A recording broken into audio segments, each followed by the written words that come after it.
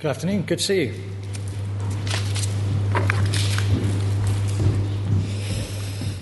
This might not be a question you're expecting. What kind of tree are you? Do we have any orange trees? Conker trees? Maybe some banana trees?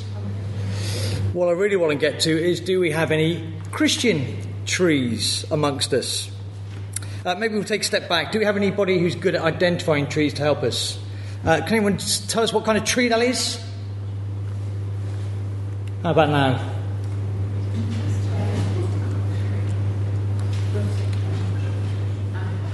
Apple, well done. This one? Some guesses? Cherry. The blossom helps. And it wasn't quite sure how big the fruit was going to look on there. This one? Oh, that's good. So we have some trees. It was much easier with the fruit on. But we shouldn't be surprised. Jesus told us each tree is recognised by its own fruit. People do not pick figs from thorn bushes or grapes from briars. But he wasn't actually giving a lesson about trees. He was talking about people. No good tree bears bad fruit, nor does a bad tree bear good fruit. Each tree is recognised by its own fruit. People do not pick figs from thorn bushes or grapes from briars. A good man brings good things out of the good stored up in his heart, and an evil man brings evil things out of the evil stored up in his heart. For the mouth speaks what the heart is full of. So back to my question, what kind of tree are you? There are some ways we could try and work it out. We could look at some external clues. But what is on the outside, as we saw with the cakes, doesn't always match what is on the inside. It doesn't always match a person's true identity. We have a saying, don't we? Don't judge a book by its cover, because we know sometimes the external can be misleading. Who can tell me what kind of tree this is? Spaghetti tree. That's not really a spaghetti tree. This was actually a hoax on BBC, an April Fool's Day joke where they hung spaghetti on a tree and did a whole, I think it was panorama, so it was a very serious programme, meant to be a serious programme, and they played a hoax on people. For the younger people amongst us, I wasn't even born in 1957, spaghetti wasn't quite so common here. People didn't quite know it didn't grow on trees. So we can, if we just look at the external, we can be fooled. Maybe another way would be to ask the people who are around you, who are close to you, your family, your friends, your classmates, your work colleagues or neighbours, what would these people say about you? And before we get too nervous, I'm not planning to do that, but it would be interesting. But I think even then, they might say different things, and we might get a confused picture because we're not always authentic. Often we try hard to look like a good Christian when we're here at church, when we're with our Christian friends. But then when we're at school, university or work, we try hard to fit in there, and we can hide our Christianity. We can pull on a different identity, and we can be a little bit like chameleons, constantly changing our external identity depending on who we're with. Don't you get tired of pretending? Don't you wish you could just be yourself all the time? No need to be careful what you put on social media. No need to worry what your classmates or your work colleagues think of you. You can just be your authentic self. Let people see what kind of tree you are. And to do that, we need to look at the fruit that you produce. And it really matters that we are authentic Christian trees producing authentic Christian fruit. One, I think it's the best life you can possibly live. There is no greater life. But also it's the way we can point people to Jesus and bring glory to God. But being a Christian is more than just saying you are a Christian. It's more than having Christian parents. It's more than coming to church once or twice a week. Even prophesying and miracles is not enough. We're told not everyone who says to me, Lord, Lord, will enter the kingdom of heaven, but only the one who does the will of my Father who is in heaven. Many will say to me on that day, Lord, Lord, did we not prophesy in your name, and in your name drive out demons, and in your name perform many miracles? Then I will tell them plainly, I never knew you. Away from me, you evildoers. An authentic Christian always lives out their true identity. The authentic Christian life is one where you produce the fruit of faith and people see it. So in our passage today, I think we're going to see what the Christian fruit looks like, but also what it is that actually produces that fruit, which means we'll see what it means to live as an authentic Christian. It would be helpful for me if there, around the room, there are some bits of paper with pictures of apples on. So the theme is fruit. If you could find one, bring it up, stick it on this table here. It's got some white tack on. I do have some Easter-themed incentives still around if that's going to motivate you to bring one up. And I think there's a letter somewhere in the form of a scroll with a tag on saying 2KCC. So if you bring one of the bits of paper up, you can help yourself to an egg. Stick them on there for me. So we started our series in 1 Thessalonians. Just a little bit of background before we get into the passage. So Thessalonica was a prominent city in the Roman Empire. And we can read in Acts that Paul, Timothy, Silas visited there. They preached in the synagogue and spent some time with the new believers. A new church was established. But the missionaries had to leave prematurely due to violent opposition and rioting. Later, Paul sent Timothy back to the church in Thessalonica to see how they were doing. And then Timothy met up with Paul in Corinth and gave his report. And the report was a mixture, as it probably would be for most churches. There were some encouragements, but also some concerns. So in the letter we're looking at, Paul addresses some of these issues. But one of the key issues was some confusion about the return of Christ and what that meant for believers who had already died. They were actually losing their assurance that they were saved. So Paul wants to reassure them they are authentic Christians. We're looking today at chapter 1, verses 1 to 10, and I think we could summarise it. We know you are authentic Christian trees because you produce Christian fruit. Actually, if you look through, I think there are 6 what we might call Christian fruit listed in there, the ones that are on these bits of paper. We have good works, we have being loving members of God's family, we have disciples who make disciples, they're telling the gospel, they're serving and worshipping God, and they're living as if Christ will return. 6 bits of evidence that they are authentic Christians. So the first one, the good works. Their good works are actually described in 3 different ways. They're called work, they're called labour, and it's referred to as having endurance. So I think there's a sense that these are sustained good works over a long period of time, and they require effort and a degree of sacrifice. They were committed, absolutely committed, to love their neighbours as themselves, no matter what the cost. And surely we know that is a distinctive fruit of Christian trees. We read in the book of James, someone will say, you have faith, I have deeds. Show me your faith without deeds, and I will show you my faith by my deeds. Our works reveal a genuine faith. So the question for us as we consider this passage is, do we produce this fruit? Are we generous with our time, money, energy, and our very selves? We live in a broken world, even here in Kenilworth. We are surrounded by people who are in need.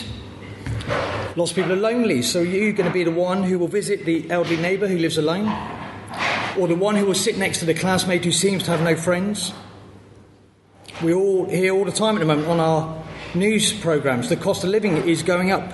Some people are going to find it really, really hard to make ends meet. So those of us who have more than we need or have some time to give, go and support charities that help these people, such as Food Bank and CAP and Carriers of Hope. All around us are people who need practical help. So maybe we could sacrifice some time and energy to do gardening, shopping or DIY for others. I don't think it's particularly difficult. If we pay attention to people, we will see needs, small and big, all around us. The question is, how will we respond? What do people say of us? They serve Kenilworth and clearly love their neighbours as themselves. Then the second one, God's family. Paul refers to the church as church, but also as brothers and sisters. There's an obvious bond, and he's using family language. But he also, in the letter, reminds them that he visited them with his companions. And when they were there, they lived among them. So I think it's not too much of a stretch to say they would have been given somewhere to live and sleep, fed and provided for. They lived with these people as if they were part of their family. They openly shared their lives with each other. And in verse 9, their loving family welcome was so extraordinary, so countercultural that people were talking about it and telling others. Another distinctive fruit of Christian trees. Jesus told us, "A new command I give you, love one another as I have loved you, so you must love one another. By this everyone will know you are my disciples, if you love one another." So same question, do we produce this fruit? Is KCC a loving family? Would we rather keep our life separate to church? Thinking Sundays and midweek groups are enough? I think I would suggest if we want to be a loving family, we need to spend more time together than that. But not just time. Are we willing to open our homes to one another and share our lives together? And when we look at families, families cross generations, they cross sexes, they cross backgrounds. So our Scramblers group, the youngest amongst us, are as much a part of our family as the elders, the leaders of the church. Are you someone who tends to spend time with people like you?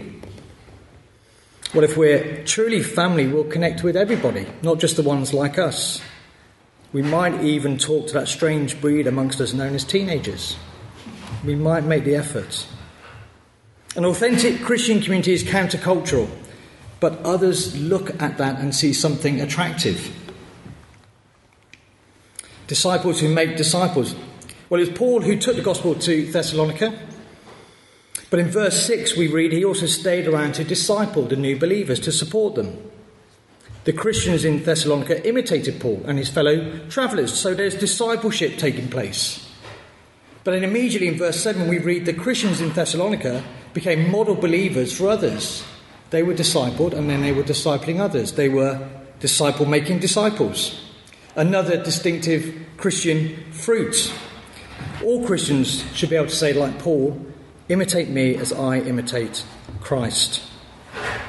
So do we produce this fruit?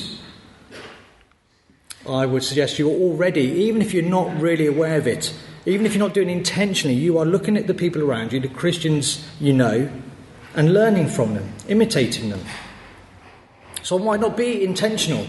Rather than just hope it happens by accident, why not be intentional? Why not arrange with someone you think is a more mature Christian who could be helpful and meet up once in a while to pray together, to read God's word together? We're all role models for one another all the time. Even those of you in the Pioneer Youth Group. Do you realise Pathfinders and Scramblers look to you as role models? So the question for you is, are you setting an example of what it means to be an authentic Christian disciple? And that's a question for all of us. And I would encourage you, let's take this seriously. So be intentional. Make small groups of 2 or 3 and meet up to disciple one another. It's a task for all of us. We want to be disciple-making disciples. The next fruit was tell the gospel. Verse 6, they received the gospel with joy and it had changed them completely. And in verse 8, the Lord's message rang out from them. It was a sense of they could not possibly keep this to themselves. A joyful, unashamed proclamation of the gospel to everyone around.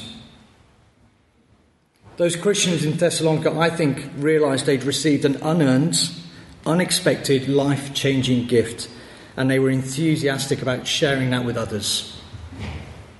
And again, that's another distinctive Christian fruit. Surely Jesus commanded us, you will be my witnesses in Jerusalem and in all Judea and Samaria and to the ends of the earth. So are we producing this fruit?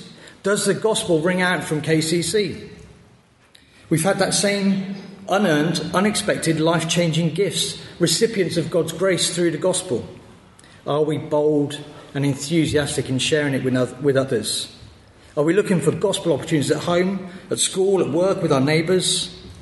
How often do we talk about our Christian faith with the non-Christians we know? We can run courses here. We can provide opportunities as a church. for people to come and hear the gospel, and I'm sure we will do that in time. But your friends are more likely to come if you are already having conversations with them about Jesus, about what you believe.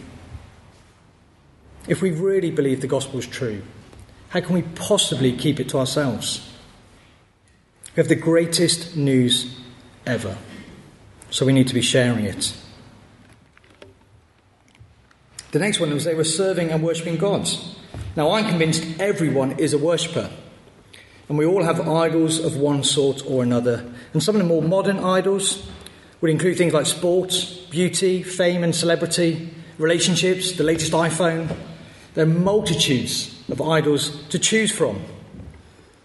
And we read the believers in Thessalonica also had idols they had been worshipping, but when they became Christians, they turned from those idols to the living and true God. They made sure Jesus was number one. And Paul even tells us why. Part of becoming a Christian surely is recognising the God of the Bible is the only true God, the only living God. So no matter how important these other things are to you, no matter what you think about idols, once you realise they're false and they have no life, why would you keep worshipping them? The only sensible and wise thing to do is worship and serve the one true and living God. Another distinctive Christian fruit. Paul urged the Christians in Rome, and I think urges us too. Therefore, I urge you, brothers and sisters, in view of God's mercy, to offer your bodies as a living sacrifice, holy and pleasing to God. This is your true and proper worship.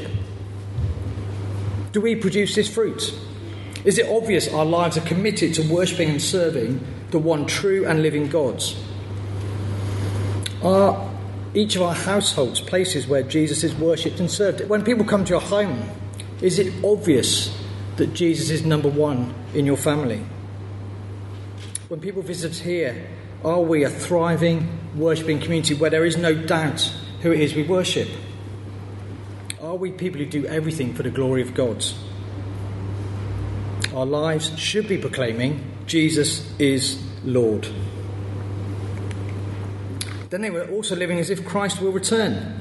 So yes, living as a Christian is worshipping and serving God, but it's also one lived knowing that at any time Christ could return. This life is temporary, and there is a greater life to come. Another distinctive Christian fruit. Jesus said, keep watch, because you do not know on what day your Lord will come. So are we producing this fruit? Do we really live as if Christ could return any moment?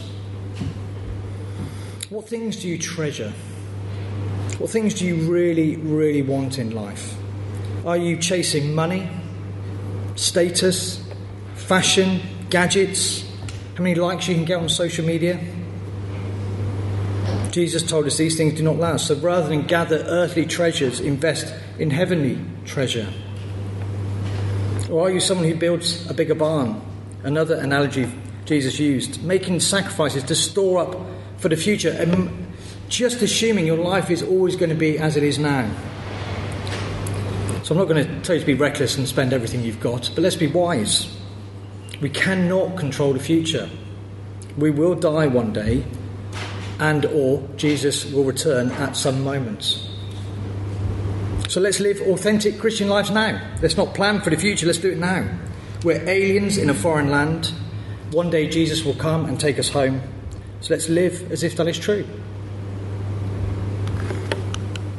Paul wrote this letter to encourage the Thessalonian church.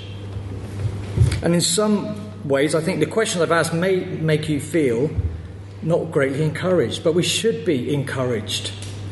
Paul has described what it means to be an authentic Christian and what it means to live as an authentic Christian tree producing Christian fruit.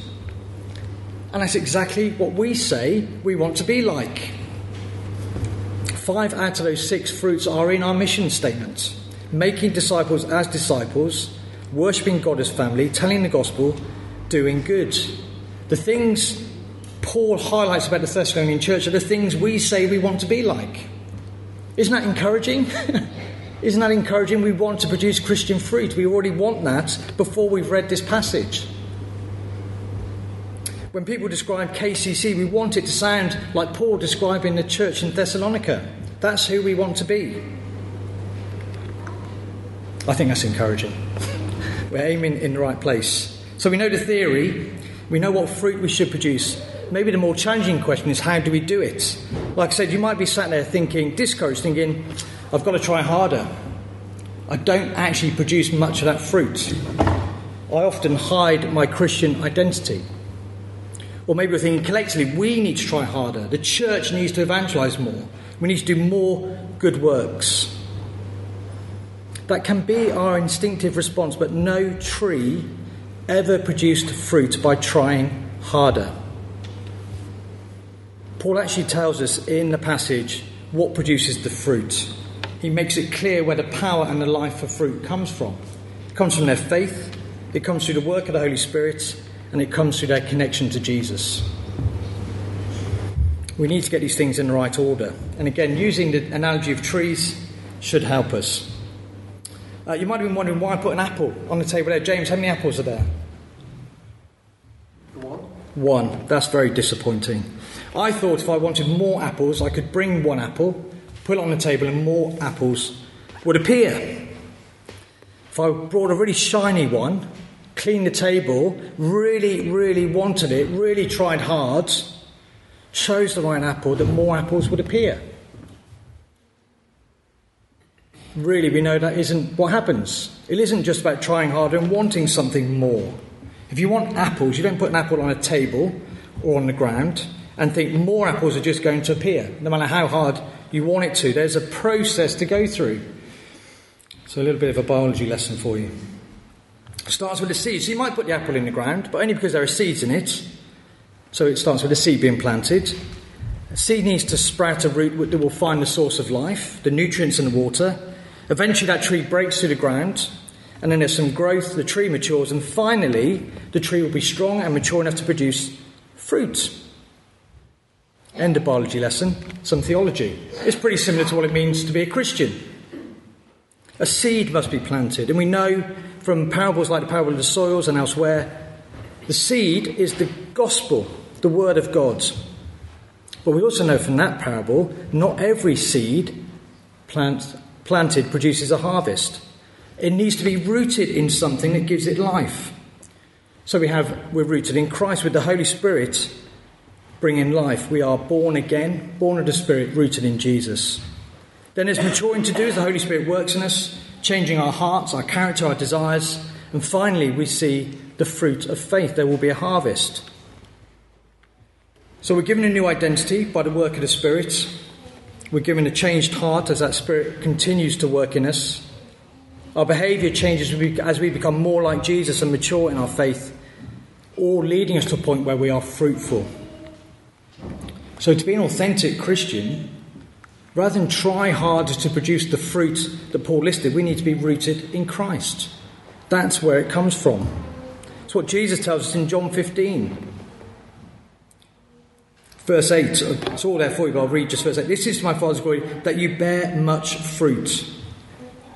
Telling them, if you're rooted in me, that's how fruitfulness will come about. So how do we produce Christian fruit? How do we live up to our mission statements? We stay rooted in Jesus. We stay rooted in Jesus.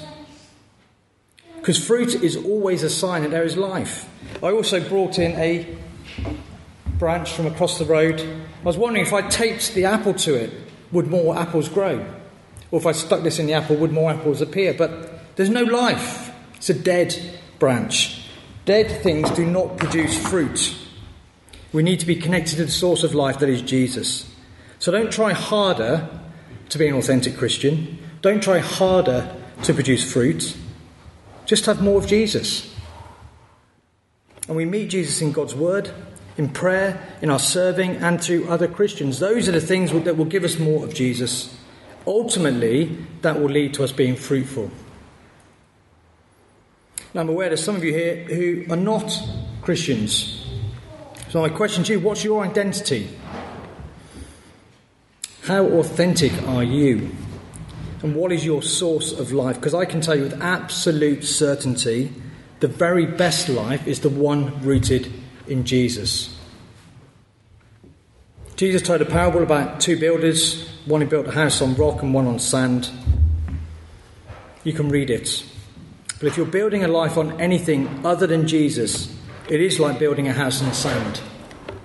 So make the wise choice. Build your life on the rock. Join us who are already rooted in Christ. It is the best life. So for those of us who are already Christians, we're reminded of what it means to be an authentic Christian. We need to be rooted in Christ. That is our identity. We need to be genuine as we live out our identity at all times. That will make us fruitful. The life we get from Christ as we obey him will produce Christian fruit. And why does it matter? Well, we could carry on as we are. We have an ambition in our mission statements. But if we don't have more of Jesus, maybe we won't always live up to that ambition. We'll probably carry on living dual lives with limited fruit, barely maturing in our faith, making very little impact with the gospel. The alternative is to be an authentic Christian tree rooted in Christ. That's what will make us fruitful. We will live in union with Jesus, having more and more of him, with lives bringing glory to God, shining like stars in the universe, the gospel going out and not returning empty. That's the best life we can live. Have a letter.